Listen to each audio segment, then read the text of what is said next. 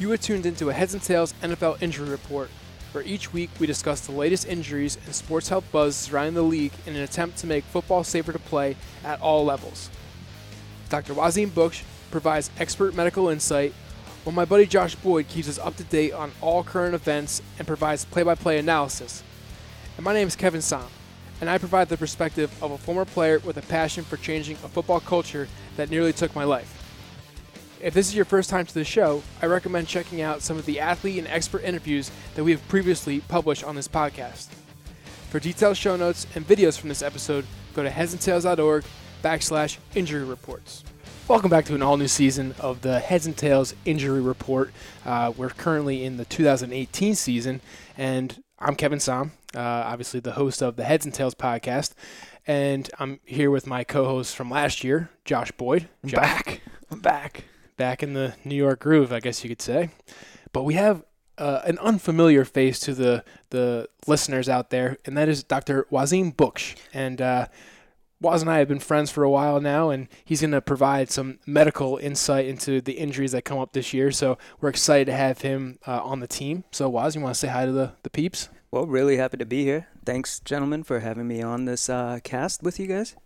Looking forward to a great season with you. Perfect. Very politically said. It's like I was like a reporter after the game.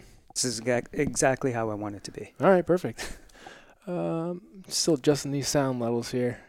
I just want it to be perfect here. So, okay, we're going to start off today with going through some of the notable comebacks from last year's injuries.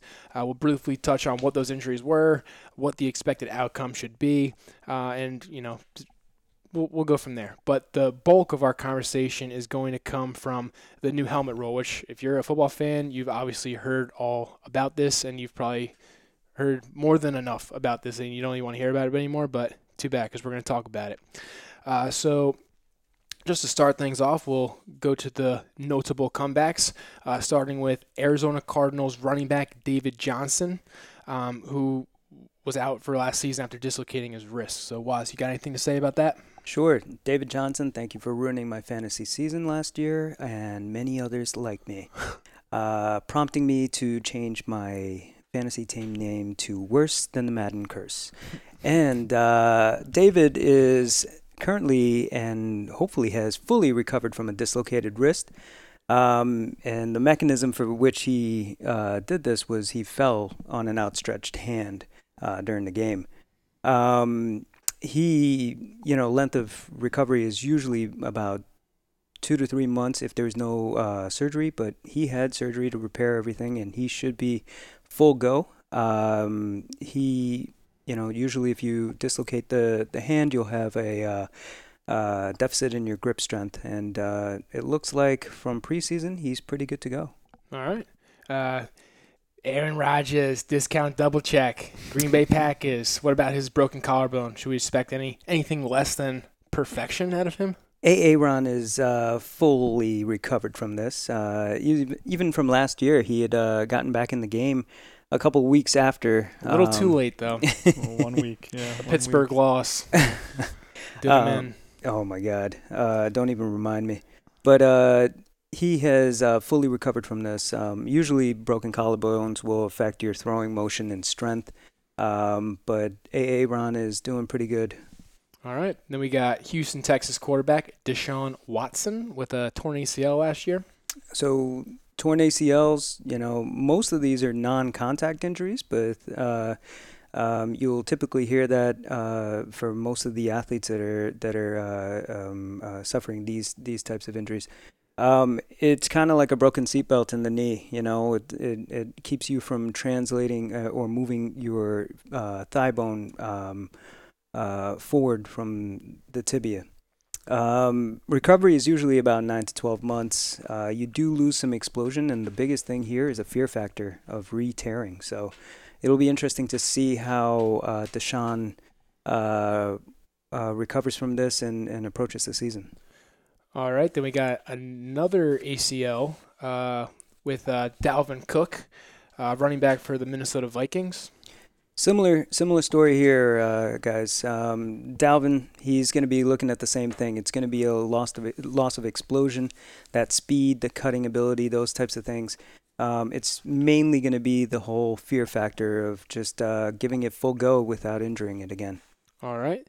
And I think we got one more ACL in here, and then Two more ACLs. I think we got two more ACLs. Okay, so we'll get up the ACLs, and then we'll move on to different injuries. We got wide receiver Julian Edelman. Edelman, similar story. We'll see after that 4-game suspension how he deals with that, but he's got some extra recovery time. I think, though, that Julian is actually going to be coming a little bit sooner back from his injury as compared to the other gentleman. Typically, like I said, 9 to 12 months of recovery, but these guys are freaks of nature. Yeah, they put the work in. You got anything to say about the suspension, Josh? It was PEDs. They don't really go into it more than just that. So okay. They're not required to specify what specifically it was that like pops it up and does the failed test. They just blanket under a substance. All right. PED. So they always come out and say they didn't know and they're taking something and they didn't know. But so that's what he said.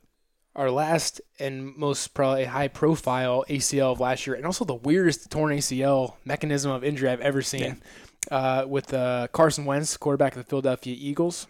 Well, this one was definitely traumatic, gentlemen. He launched himself into the end zone and was hit from the side. I think not only did he tear the ACL, but I think he had injured his MCL as well in this actual injury. With that, the MCL is definitely very important for cutting ability as well. He looks good in preseason and during the practices. However, you can see that there's some uncertainty with him.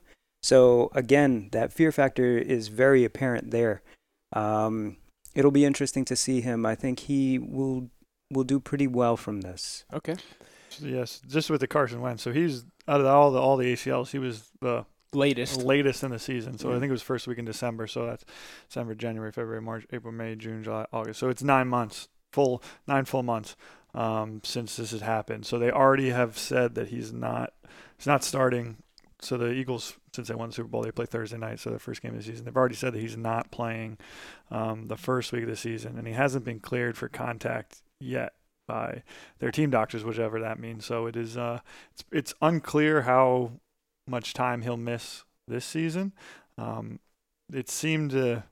seem to think he was going to play from the beginning of the season, just because the Eagles kind of didn't say anything otherwise, and he had been practicing the majority of the preseason, but he never did anything further than just practice. So, like I said, it will be interesting to see how many games he does miss and kind of what that timetable is once he starts playing his first game, and especially like all these other guys have had preseason games they've played on, especially the ACLs that they've been able to play. Absolutely. And it's even with the preseason, it's just a touch of a different speed. Yeah. So when Carson Wentz steps on the field for the first time since he does his ACL, it'll be at 100% full speed in a real regular season game.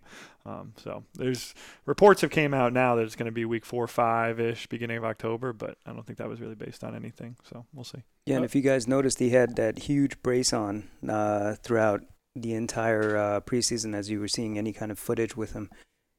He did look pretty decent with his ability to kind of drop back and move side to side in there. So again, that fear factor of injury and the whole medical team kind of keeping a close eye on him. Yeah, those ACL braces, even like preventative ACL braces, are pretty popular in the college game. Like almost all the quarterbacks wear them. I think Carson Wentz is a more on the mobile side of quarterbacks, so maybe he chose not to wear one in the NFL. But I mean, most NFL quarterbacks don't wear a preventative ACL brace. So until something happens, like we saw Flacco a couple times last year, that because he was wearing it last year after he did his ACL, and you saw a couple times where he would baseball slide on it and get it all messed up, and it looked like he tore his leg in half, but it really just broke his brace. Another injury, which I feel like has kind of fallen off the radar for a while. I don't know if it's because he's doing all that stuff with raising funds for Houston. But J.J. Watt, defensive end for the Houston Texans, with a pretty serious knee injury and uncommon knee injury. Yeah, guys, this was a really, really serious knee injury, a tibial plateau fracture. So a lot of the times, the tibial plateau on the inside of it, that's the major weight-bearing portion of the leg. It bears about 60% of the knee's actual weight. And, as a lineman and defensive line guy, defensive end, he's got to be able to drive off that leg. He's got to be able to push off and drive the lineman back. It's going to limit his speed, his power. But he, as any of these guys, he's probably the biggest freak out of all of them.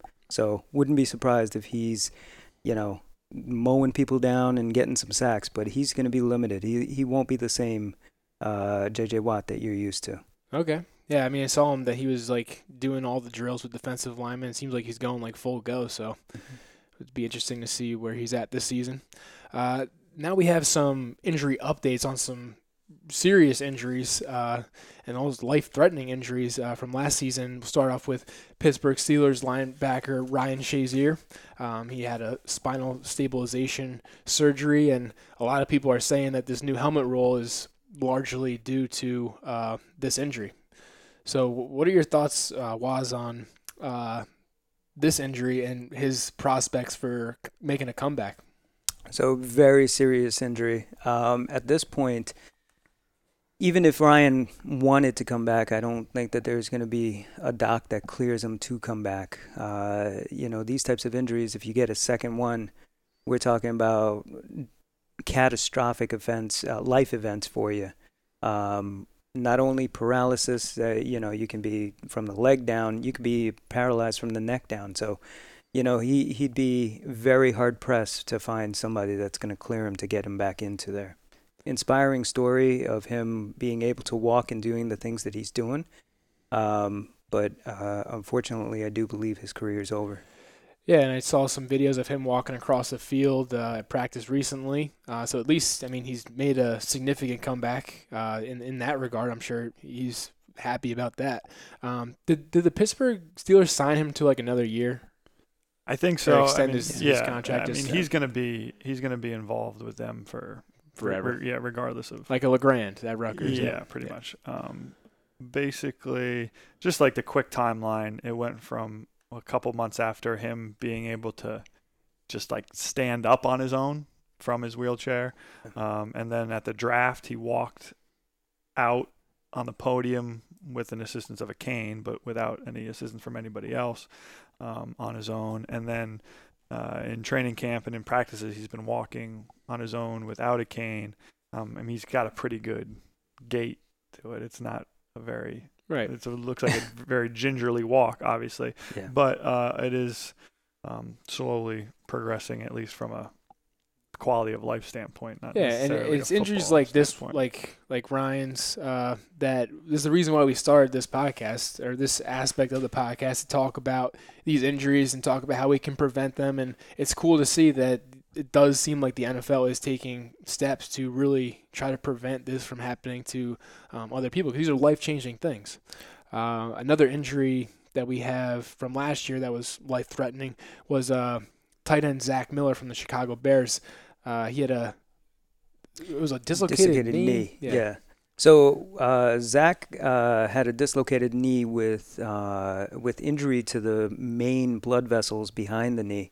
And because of that, there was thought that he could potentially lose his leg. Doctors and surgeons acted really quickly to stabilize that artery, and because of that, they were able to save his leg. His injury is very similar to Teddy Bridgewater. It's pretty much the exact same injury. They destroyed pretty much all the ligaments in their knees, and they both injured that artery behind the knee.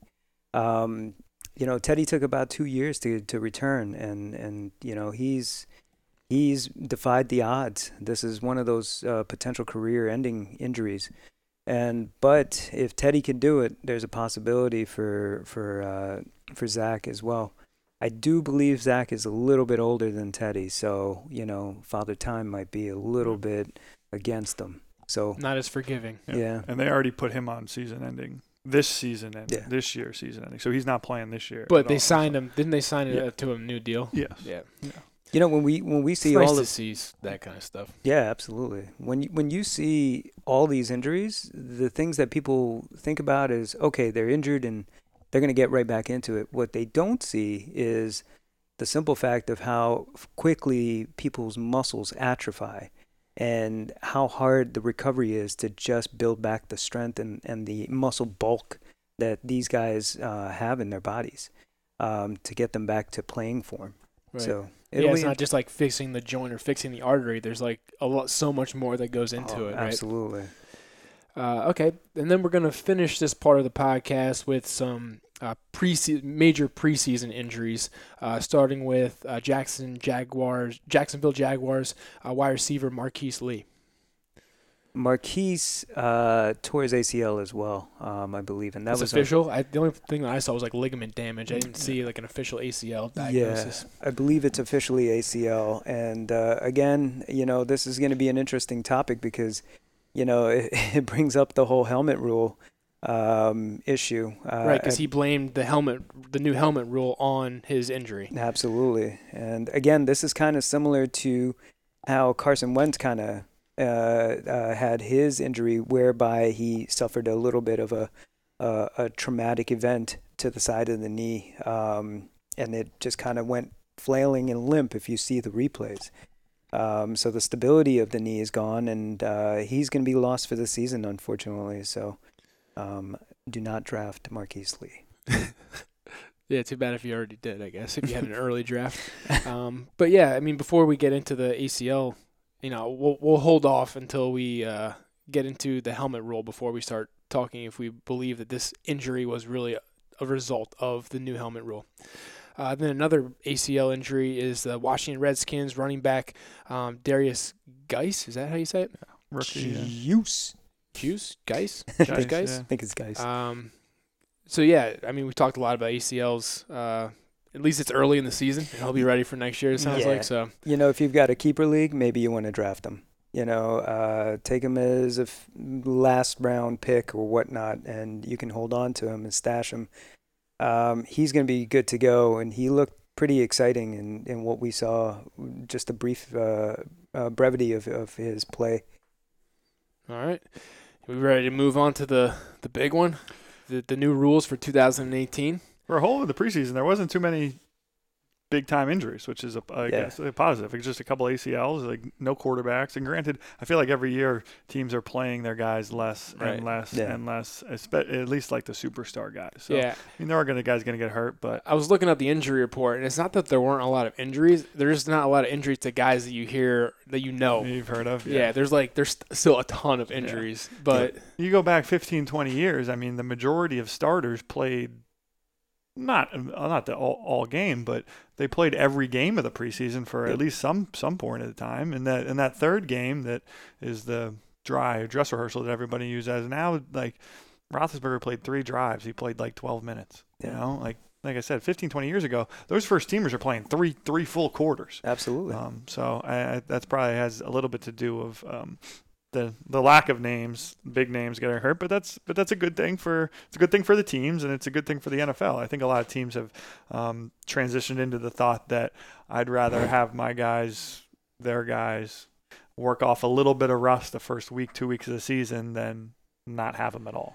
Right, and I actually just posted an interview with my high school math teacher, and he's now an AD at Chatham High School, Bill Labrera, and we were talking about this same thing, about this kind of like paradigm shift that's beginning to happen in all levels of sport, and that's kind of the idea that like more isn't always better, and that less is and being ready for the long run and saving yourself early on in the season is becoming more an acceptable thing, as opposed to like taking your licks in the preseason to like toughen you up for the rest of the season. Like that mentality doesn't really, hold anymore. There's a huge financial benefit and aspect to things, right? Where am I going to get the most bang for my buck with my star players? Am I going to lose them and risk injury and in games that really don't necessarily matter, or am I going to play them when it really comes down to it? Right, and it seems like they're holding off. So I'll start off by kind of reading, what the definition of this helmet rule is, and then I'll go into the more more details after that. So the rule is basically, it's a foul if a player lowers his head to initiate and make contact with his helmet against an opponent. So I guess diving deeper into this rule, lowering the head, not to include bracing for contact. That's my dad calling. Your favorites go through even on Do Not Disturb. Initiating contact with the helmet to any part of an opponent. Contact does not have to be an opponent's head or neck area. Lowering the head and initiating contact to an opponent's torso, hips, and lower body is also a foul, which kind of goes back to that Marquise Lee injury. Making contact on an opponent, both offense and defense, so they're still keeping the offense, taking the offense into account on this one. And then in terms of the penalty becoming ejectable, or making these players who commit this foul an ejectable crime, I guess you could say, is if the player lowers his helmet to establish a linear body posture prior to initiating and making contact with the helmet. So it's like launching. So if you launch yourself and leave your feet, that's an ejectable penalty. And then the player delivering the blow had an unobstructed path to his opponent, and the contact was clearly avoidable. And this rule is in place after the Davante Adams concussion from last year, where he was kind of held up, and I forget who it was exactly, but he just teed off on him while one of his teammates was kind of holding him down. Reading these rules, I just immediately get a picture of a scene from The Replacements where everybody's like throwing drop kicks and the refs just throwing penalties, and all you hear is, penalty on, and he reads off every number of every offensive player on there. Right, because it's like a football play, or what used to be considered just a standard football play. So, this penalty has been called 51 times in the first 2 weeks of the preseason of this year, and only 20 calls in the second weeks of the preseason. I really recommend the listeners to go on to headsandtails.org to find the show notes for this episode, because a lot of the things that we talk about, we have examples of hits that were penalized in the preseason. NFL Operations has done a great job of really explaining the rules via video, using game footage to really explain like what's going to be a penalty and what's not going to be a penalty. So Josh, what are your thoughts on this rule? So try to keep this somewhat brief, because there's a lot of different ways we can go about this, but the rule itself is, what is it, like a sentence, that like 1 to 2 sentences? It's very brief, right? And it seems on the surface to be very straightforward. But the more you think about it, and the more you see how it's being called, and almost how they're changing the verbiage of it, or the meanings behind it, almost to how they want it to be called. Basically, to me, the rule that they wrote is the perfect wording for the NFL to portray itself as taking the right steps in the right directions in terms of player safety. And that's kind of what we talked about in the off-season podcast that we did, that it was very easy for them to put this on paper at this point when no games were taking place, right? And like you said, when it came down to it, through 4 weeks this preseason, it came down to about 1 penalty per game for this lowering the helmet call. To me, the difference came where, like you said, it was called 51 times, 50 or so times for the first 2 weeks. And then they had the competition committee and the owners had a meeting where they didn't make any changes to the rule. So they didn't change how the rule is written, but they added the caveat that any inadvertent contact is not a penalty, right? So that means it's up to interpretation. Yeah, so it puts it back from originally being, if you lower your head, it's a foul, to now being, okay, if you lower your head, but it's within the course of maybe a more football-like play and it's not your intent to lead with your head, then it's not a penalty anymore. And to me, it was just, okay, so the NFL got around the table and was like, what can we say without changing the rule to give us an out to not have to call as many penalties as we've been calling? And that was kind of my worry that I voiced from the beginning. Like, if you just go by the letter of the law, you can call this probably 4 or 5 times a game. And just watching, I didn't watch a ton of preseason, but there was times in the preseason where you would see it called when it was right, in my opinion. You would see it called when I didn't think it was right, and then you wouldn't see it called when I think it should have been called. Because in the course of football tackles, the head and the body gets lowered a tremendous amount. And based on the position of the referee, where they are in the field and the angle that they're looking at the play, there's a lot of times where it looks like a guy is maybe leading with his head, because of course technically the head is the closest thing to the guy he's tackling, but if it's a little off to the side and he's not aiming and his target zone is right and he's aiming for his head to be off to the side, that's probably a perfect form tackle. But in a split second, if something changes, now he is leading with his head and now it could be called a foul. So it's just, there's a lot of good examples of penalties that should be called that if it's taken out of the game, it'll be great. There's also examples of penalties that have been called that, and this is probably a lower number, but it's the ones that get the most attention, right? So, and this is my fear for the regular season, where there's going to be penalties that are called that are wrong. They're just going to be wrong. But with it being a 15-yard penalty, it's going to impact who wins and loses games.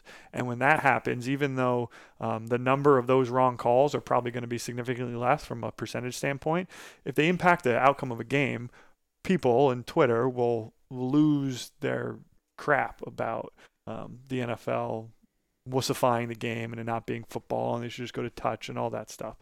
So that's kind of my worry, just because it's so fast that there's going to be times where, from the referee's perspective, it looks like you're leading with your head, but you made a perfectly good form tackle. Right. Guys, though, from a player standpoint, too, what kind of flexibility classes are you going to have to take to do this? Anatomically, you're going to look like a baby T-Rex. You're trying to get down low and then trying to arch your head up back. And I dare you to bend down, bend over, and then try to arch your head up again and see what kind of impact you're going to have trying to tackle a 250-pound man coming at you, right? Yeah, and this is kind of what we talked about this a little bit before the show, but the biggest thing is it gives you the new rule gives you no wiggle room for the defenseless receiver, which is really good. And there was a couple ones that we have on, like Kevin said, go on the show notes. There's tons of clips from we've got preseason examples, which were good calls, questionable calls, no calls. Go. We're really not going to reference them specifically because it's like there's too many. There's too many, and a lot of people listening probably haven't seen them, and we only saw them because we were looking for them on Twitter. So, but in terms of a defenseless receiver, they've given you no wiggle room, which is a really good step in a positive direction. Right. It's basically ejectable if you do that to a defenseless receiver. Correct. And the biggest change with that is, and we've saw this called, and like I said, there's clips of this, last year with the defenseless receiver, you were only getting called if you made contact with the helmet, right? Whether it was head to head or whether it was shoulder to head. If as a defender, if I made contact with your helmet when you were catching a ball, it was a penalty, right? So now this year they kind of added it where, okay, I don't have to make contact with your head for it to be a penalty anymore, which is a really good positive step. If I lead with my head and I hit you in the torso, in the chest, it's still a penalty because you're leading with your head. And that is a good step because that is not always avoidable, but if the more defensive players get cognizant of it, the more avoidable it is. And I think in that example in particular, that's Shazier's injury right there. Like, correct. The rule isn't in place to make it harder for the defenders. The rule is in place to protect them. Yes. And to save them from themselves. I think people need to remember that. Yes, and I completely agree with you on that. And it's really good from, like I said, from the defenseless receiver standpoint, because it takes away all of that gray area and wiggle room. If you make contact with the head, it's a penalty. If you lead with your head, it's a penalty. But the bigger gray area, which we've seen some penalties, and like there's going to be an adjustment period with everyone. There'll be adjustment period with the refs, and hopefully the longer they go calling it, the more they're able to see certain cues that they won't mistake or won't miss. Right. But so like I said, the defensive receiver one's great. I think it's working very well in that aspect. It's just the really hard ones are the ones out in open space when guys are making one-on-one tackles. And it seems like at the first 2 weeks of the preseason, those were getting called as penalties a lot also, because guys lower their head when you're going for a collision. It's at the end of the day, it's still a collision sport. So if you see me in ICU and you're going to hit me and run me over, and I'm going to tackle you, we're not going to stand straight up and bump chest. What is the biggest, one of the biggest things in football is, what is it? Low man wins. Low man wins. So if it's a one-on-one situation, we're both going to try to get low. So when we get low, our heads both naturally are going to sink down. Pad level, as we said before. Yeah. So, and those, to me, those have been the most difficult ones for the refs to call, and the most difficult ones for the players to swallow when they get called for a penalty, when they see the whole thing happening and they're on it and they're just trying to make a tackle, because you can't really teach a guy to tackle differently in a head-up one-on-one situation, I don't think.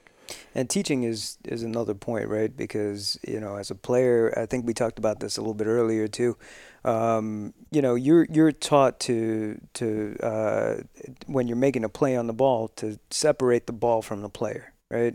And while the NFL is trying to make things a little bit safer, it's addressing things at this level that's going to change the game from that safety aspect. Right. And we talked about this a lot last season when it comes to defenseless players, and my argument to the defenders was always, you're always taught in football to put your head to the ball, to dislodge the ball, and now with this new rule, that's no longer a valid answer to the players. So. Yeah. But the only issue is, and that's great with the defensive stuff, but like when you're a ball carrier, you're running with the ball and you see me, you're not defenseless. You know what I mean? So that's kind of I think that's the sticking point that the NFL is with the rule, because like you said, you played running back. That's a really good point. You played fullback. So if you're coming through a hole and you see the safety, you're not defenseless. No, but I would make bigger hits on offense than I did on defense. Correct. And like we said in the opening, and what the NFL said, if you're a running back and you're coming through a hole and you lower your head to initiate contact to a defender, technically that's should be called a penalty, because they're trying to take that out too. Right. But there was, in the show notes, there were multiple instances of running backs lowering their head to make contact with a defender who they're trying to run over, right, and it not being called. But I guess my big universal view on this is the NFL couldn't get away with just pigeonholing the defenseless players, not just receiver, just defenseless players, and that's the only time that helmet contact and helmet issues are going to be flagged. So they took out the defenseless and they said all players, but it leaves a lot of gray area in terms of just implication of the rule and interpretation of the rule. Right. To me. My interpretation of the rule is basically, you got to play in control. You have to be in control of your movements. Right. You can't be flying around there and just using your body as like a torpedo. You got to break down, make a tackle, pick a side with your head. And at the end of the day, that's the safest tackle for a defender. And are you going to get run over sometimes? Yeah, you're going to get run over sometimes. But to me, you're not going to put your head and your neck in a vulnerable position ever. You'll get embarrassed a couple of times, but from what I feel like the culture that's starting to really shift, and I'm actually starting to see it. Before I was a skeptic, and I really thought that the NFL, like with their NFL Evolution and the different campaigns that they had run in the past, I was not buying it whatsoever. But to me, I've seen a shift. I've seen something different that I like, and I think that they're on the right path. Whatever their motives are, I don't even care because I feel like it's moving in the right direction. But to me, at the end of the day, this rule is play in control and play with fundamentals. Yeah. And I do think that playing with control is the big key. I also feel like it's control of your emotions, you know. More and more we see guys just fired up and trying to make these plays, and there's a lot of trash talking being said out there, right? You're gonna fool yourself if you don't believe that people aren't talking about each other's mothers and all this other stuff out there, right? Yeah. And so there's gonna be that emotional fuel that's there, and I, to your point, Kev, I really do think that you have to play with the emotional control and control in general of your actions. And I do agree with you too. I feel like there is a paradigm shift of where the NFL is going and so on. Having started off with teaching children how to tackle and putting out videos from the Seattle Seahawks and proper tackling techniques, and it looks like they're continually targeting player safety, but not to be the devil's advocate, but do you feel like maybe that is to cover up or to change or shift the attention from other things that are going on in the league? Oh yeah, with there's always that. I mean, and we've, for as long as we've done this, we've always had a kind of jaded view of the NFL and what their ultimate motives are, because at the end of the day, their ultimate motive is money above everything else, at least in my opinion. And everything else that they do publicly is just a shift towards what they think is the most acceptable to the public. And is that right or is that wrong? I can't say either way, because to me, like, business is business. This just happens to be a form of entertainment with guys who put their bodies and their livelihoods on the line every single day. Absolutely. Like, and how different is that from the coal mine, who the guys do the same exact thing every single day? They're just not on TV doing it. There's still people making money off of the risk that these guys take and women take on a daily basis. So you can't. I mean, that's just how the world is in capitalism in general. Like, we live in a great country for a reason. There's a lot of great things. There's a lot of not so great things. But I do like where the direction of what we're seeing here. Yeah. And I do think, like, going back to when we started this last year, one of the first things that I said was, at least from a viewing standpoint of football, like, I felt like I was a lot more cognizant of second and third and fourth guys into piles, especially on running plays or even any play, but guys who, because you always say, chase the ball, fly to the ball, play to the whistle, all that stuff. But it got to the point where people were just throwing themselves at guys who are already down. And it seems like with this stuff, that is slowly starting to kind of get notched back a little bit, which is a very positive thing, I think, at least. That goes to a point of emphasis for this year by the NFL, which that is the use of officials' whistle. So quick whistles, we talked a lot about that last year because of those types of plays. Like, you could have blown the whistle, a second earlier, and you would have avoided a guy torpedoing himself into a pile that you didn't need to do that. Yeah. I just think there has to be a very big acceptance of calls that go against, from a fan standpoint.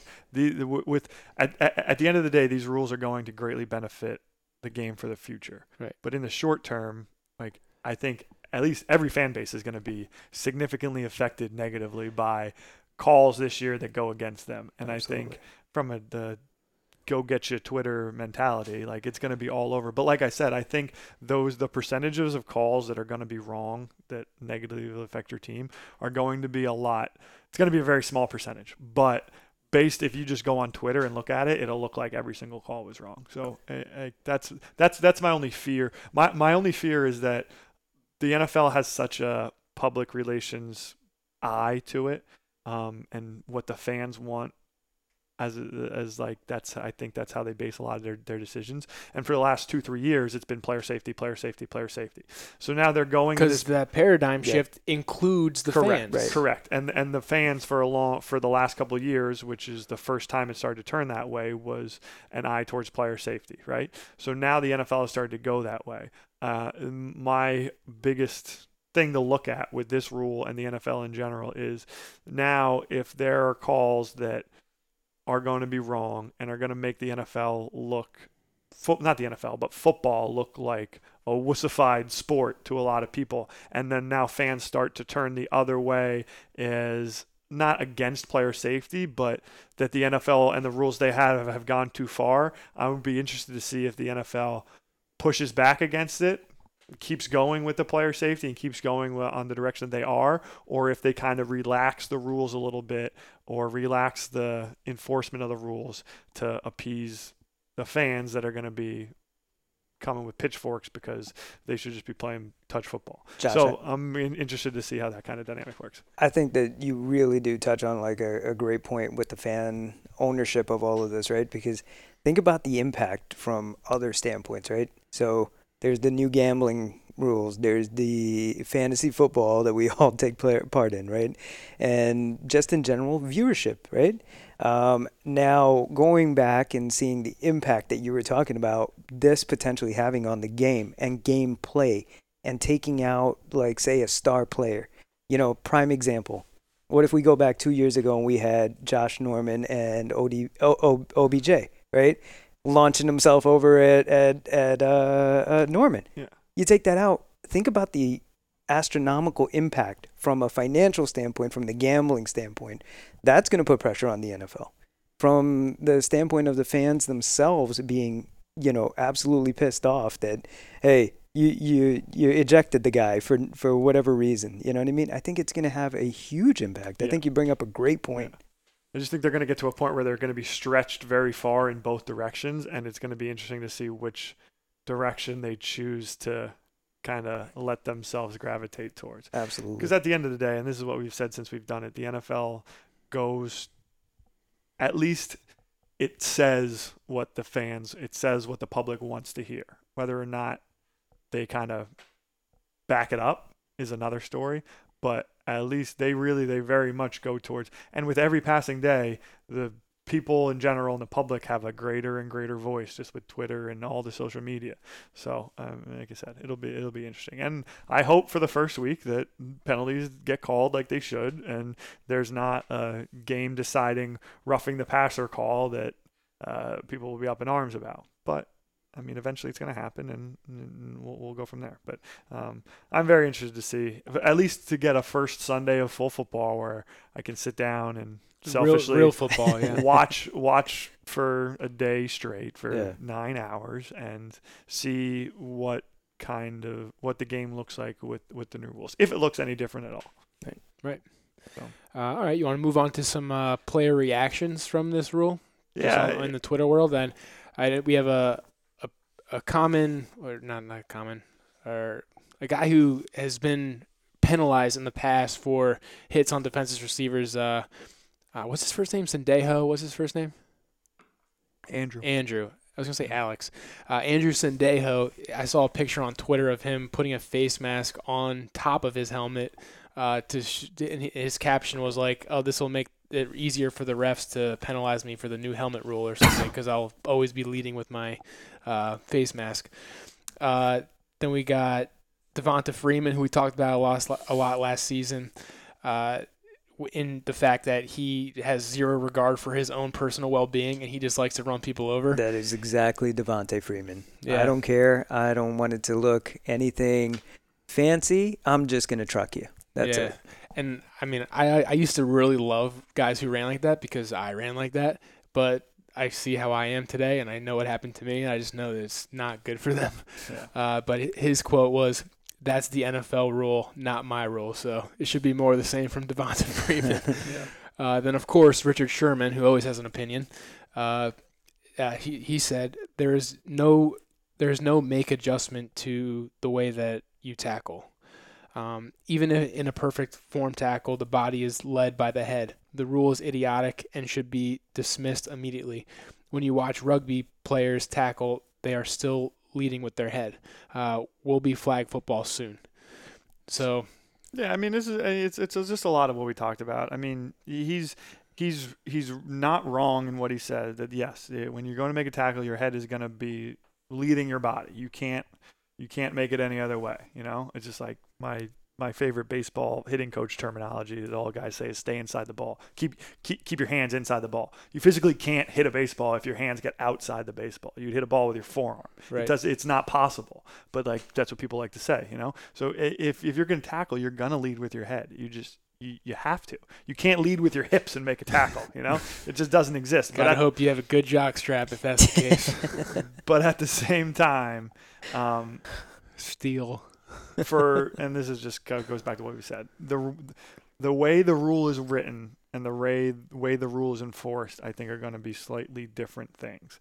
And if they chose to enforce the rule exactly how it's written, every time you lead with your head and make contact is a penalty, yes, I would agree more with his sentiment here. But that's not the way that they're going, I don't think. And based on what we've seen, it's not the way that they're going to enforce it. So okay, then we got Kareem Martin. This is the one that I'm obviously a fan of. Yeah. How I'm taking it, they're just trying to protect us from the missile type hits. Giants linebacker Kareem Martin said in early August, from a player safety standpoint, that's safer for everybody, from the player getting hit to the player delivering the hit. And to me, he understands the intention. He's not taking it as like an attack on his livelihood like a lot of these guys are. Correct. I think that's exactly what this rule is, you know, for lesser or lesser words or anything like that. That's exactly it. Be in control. Yeah. And you just got to swallow it when you do that, and you get called anyway. You know, it's just and those it's gonna happen. But and coaches aren't going to get on the guys for happening. You know, they shouldn't get on the guys for making those kinds of hits unless they're like the ejectable kind, which are definitely preventable. They'll get on Then we got Morgan Burnett. It's a game where you have to learn and adjust on the fly. Steelers safety. Our boy Josh over here, the Steelers fan. Former Packers safety. Yes. Okay. And I don't know. Sweet. The Packers always get rid of like their defensive backs. He's been hurt for a while. They're not usually not very good. That's why. Well, Clinton Dix. He's still on. He's still on the Packers. He is. Yeah. I thought he got traded, or is that Micah Hyde? Hyde. Yeah, he's on Buffalo. Just kidding. Okay, back to the Burnett quote. He said, "These guys are professionals. Whatever rules they make, we'll be able to adjust." So that's another defensive player, you know, welcoming the rule. Then we got Malcolm Jenkins. It's really hard to get low and not have your head pointed down. And this is what we talked about, the Marquise Lee thing. I don't think that's a valid reason or an excuse for his ACL injury, because the lower you get, the more you have to lead with your head. So to me, defenders are more incentivized to not hit at the knee level. Wasn't Jenkins the guy that put the hit on Brandon Cooks in the Super Bowl? Yes. Wasn't it? It was Jenkins, Yeah, right? I think that's why this article, they asked Malcolm Jenkins specifically, because his would be an ejectable. Yeah. But I mean, and for the argument you get from most of the defensive backs is if you go as low as the knees, not that you're trying to blow a guy's knee out, but if you're going that low, you are taking 100% of the helmet contact out of play. You know what I mean? Whereas I think a lot of them feel like if I'm aiming for your waist or your torso, a lot of times, just based on the speed of the game and how quickly things happen and how some receivers do catch and turtle and all that stuff, where okay, I'm aiming for the right spot and I think my target is the right area, and just based on how fast the game is, I end up hitting you helmet to helmet. You know what I mean? So from the defender standpoint, if I'm aiming at your shin or your knee, I'm not trying to blow out your ACL, but I know your head's not going to get down that low, and I know I'm not going to make contact with your head. So, and I think a lot of it, and you see it a lot more from the corners, the smallest guys on the field. It's just easier to, like, how are you going to chop down a tree?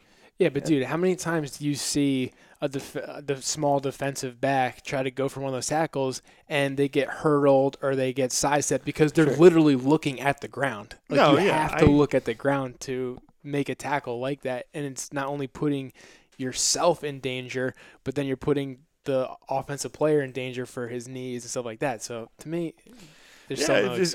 I do think different teams are going to emphasize different ways. It's just from us more from almost a secondary specific, but I think different teams are going to emphasize different ways of tackling, especially when it comes to the secondary. Because I think some teams will really emphasize, all right, we're not getting called for a defensive one of these helmet contact penalties. We're just not. It's 15 yards. It's too big of a game changing, field position changing thing. So we're gonna aim at the legs and we're gonna take everything out from there. Right. And whatever comes along with that comes along with that. Right. You know, if we get hurdled once, we get hurdled once in a year maybe, but we're not going to get called for any penalties from it. So I think different teams might approach it differently from that aspect. You know what I just thought of? Who was the Saints player who missed the tackle in the NFC Championship game? Divisional game, yeah. I forget what his name was. Oh, he was a rookie last year. He was a rookie. But think about that play. And he missed the tackle. We talked about this last year, partially because maybe he was trying to not get called for a defensive player hit. Yeah. And I didn't think he really knew where he was. I don't think he had. He was looking at the ground. Of where he was. Yeah, he was looking at the ground. But I'm just saying, what influence would this new helmet rule have on that play? Right, like if you're leading with your head, like that's a penalty. You know. Yeah. He would have had his head up. I don't know. I'm just saying, like it could lead to other things in other areas of the game.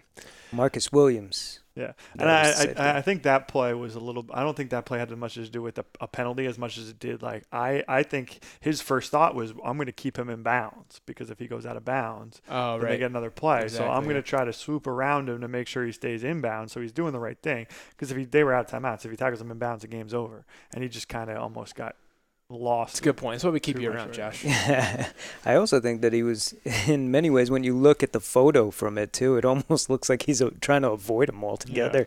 Yeah. And it is there. There was always the fear of, hey, am I going to upend this guy and they're going to throw a penalty on me? And then, hey, they have a first down now.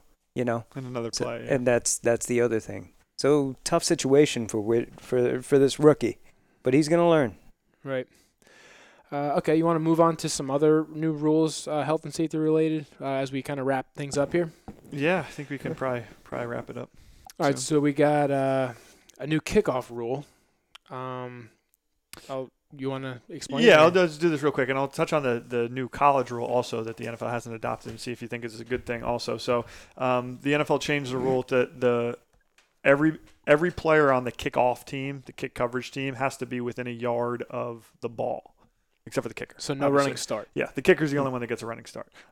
So there's no more running start, and there's no more wedge nobody on the kickoff return team can be touching each other. You know what I mean? Like you can't have the arm wedge. You can't have any wedge of any sort of any kind. So I mean, it just kind of it really slows down. It makes it a lot more like a punt than the old kickoff where they're starting from 10 yards and they're getting a running start. And also the kick coverage team has to have, I think, 8 of their guys within 15 yards of the line of scrimmage also. Right. So the majority of the players are within 15 yards of each other to start. It's called the setup zone. Yeah. So there's no collisions, whereas in the past, like the kickoff return team could have 5 guys inside the 20.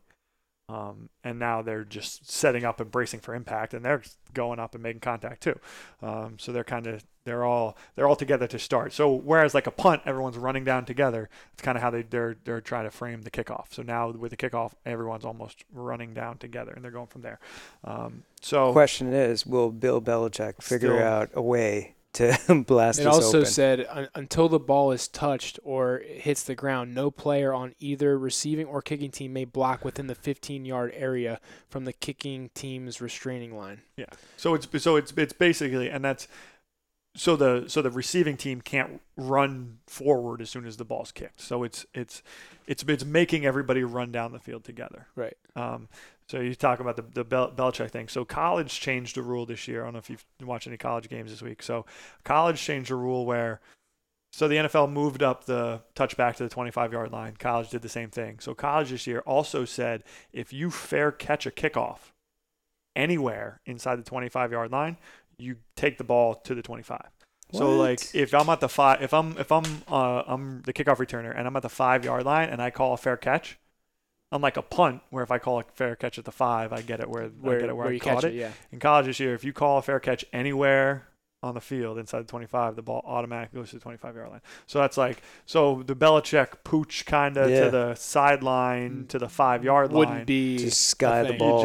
You just I mean, if the players are smart enough to call a fair catch, then it's just like kicking it out of the end zone. So I mean, they're doing everything that they can to incentivize touchbacks. Safety. Yeah, right. touchbacks. The NCAA has been under a lot of fire the last couple of weeks too for their health and safety no contact issues too. And because I think there would be a big groundswell from everybody, players, fans, if they completely took the kickoff out of the game. So they're doing everything they can to keep it in the game, but give every incentive to have it be a nothing play. Okay. But and there's also the defenseless player now includes a quarterback. Yeah, this is going to be the one where it's going to be tough for a lot of fans, I think, because there's going to be a lot of calls where there's going to be a roughing the passer call that in the past would never have been a roughing the passer call, and people are going to freak out about it because it's not going to be very much contact, and it's not going to be what I think you typically associate roughing the passer with. And that's going to happen, and it's kind of a matter of to what lengths that they go to call that. So it's basically you can't drive them into the ground anymore. You have to like wrap and roll or. It's a very good rule to say and talk about. I'll just be interested to see how it's actually enforced, what they call, what they don't call. I'm wondering if the wrap and roll actually leads to a bunch of other lower extremity injuries. You know what I mean? Yeah, a lot of ankles, especially with getting your foot caught in the turf, and with bigger guys. David Carr injury. Yeah. Right. Yeah, that type of stuff, and with some bigger guys like Cam or Roethlisberger that you don't tackle. Yeah, you're not getting them down like that. Yeah, you don't tackle them, which is a whole other issue. But okay, just wrapping up with the points of emphasis that the NFL is trying to emphasize this year. That's illegal contact and other acts downfield, protection of runners who give themselves up, protection of quarterbacks, and the use of officials' whistle, which we mentioned a little earlier.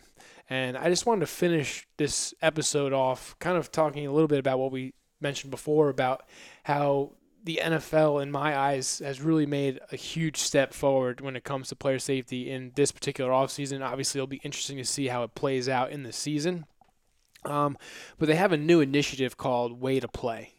And it's really trying to – they're almost taking an approach similar to the NHL. We talked about this last season too, how the NHL is very transparent with the dirty hits, quote unquote, that they have in the league and how they find the players and stuff like that. And they have video breakdowns. The NFL is doing the exact same thing now. We talked about it on the podcast last year. Maybe they were listening. They could be listening. Yep. We referenced this all, and we said that they need to get on board. So. Right. And now they're actually awarding players who present like the right way to play with the right way of tackling techniques and stuff like that in the games, with equipment grants that they can give out to any school that they want to in their area. So whoever took over the NFL's PR should get a huge raise, because to me, and I talked about this last year too, what the NFL lacked in their previous initiatives was ownership. They never once took ownership, and they tended to pawn it off to USA Football and made it their problem to fix. But this year, it definitely changed in that they owned the problem. They know it's a problem, and they're not shying away from it. They're taking actionable steps to make it better and to make it safer, and that's what I love to see. So. No, it's a great initiative. I mean, especially giving those grants out to some of the schools in need and things of that nature. I think it's wonderful. All right, it'll be a great addition for us too when they're putting up the hits and explaining why and what and when. Yeah. So if hopefully they do it and they do a decent amount of it. But yeah, and for anyone listening, I definitely recommend following NFL Operations on Twitter, because they put a lot of these videos out and explanations out, constantly putting out great content that really helps us and makes it easier for us to talk about. So I'm excited for this upcoming season. We definitely have a year of experience on the belt. We're excited to have Dr. Waz on the podcast as well. Excited to be here, fellas. Yeah, bringing his insight in. It'll definitely be really cool to talk about these different injuries that last year we were like, Wikipedia said that it's really bad. So, so it's cool that we have a more professional stance. Waz's voice also adds a very easy listening quality to the podcast, I feel like. Well, I appreciate this, gentlemen. I mean, I hope you guys are taking me to dinner after this. I mean, after those words. Frozen pizza. That's all you get. Best thing ever. All right. Sounds good, guys.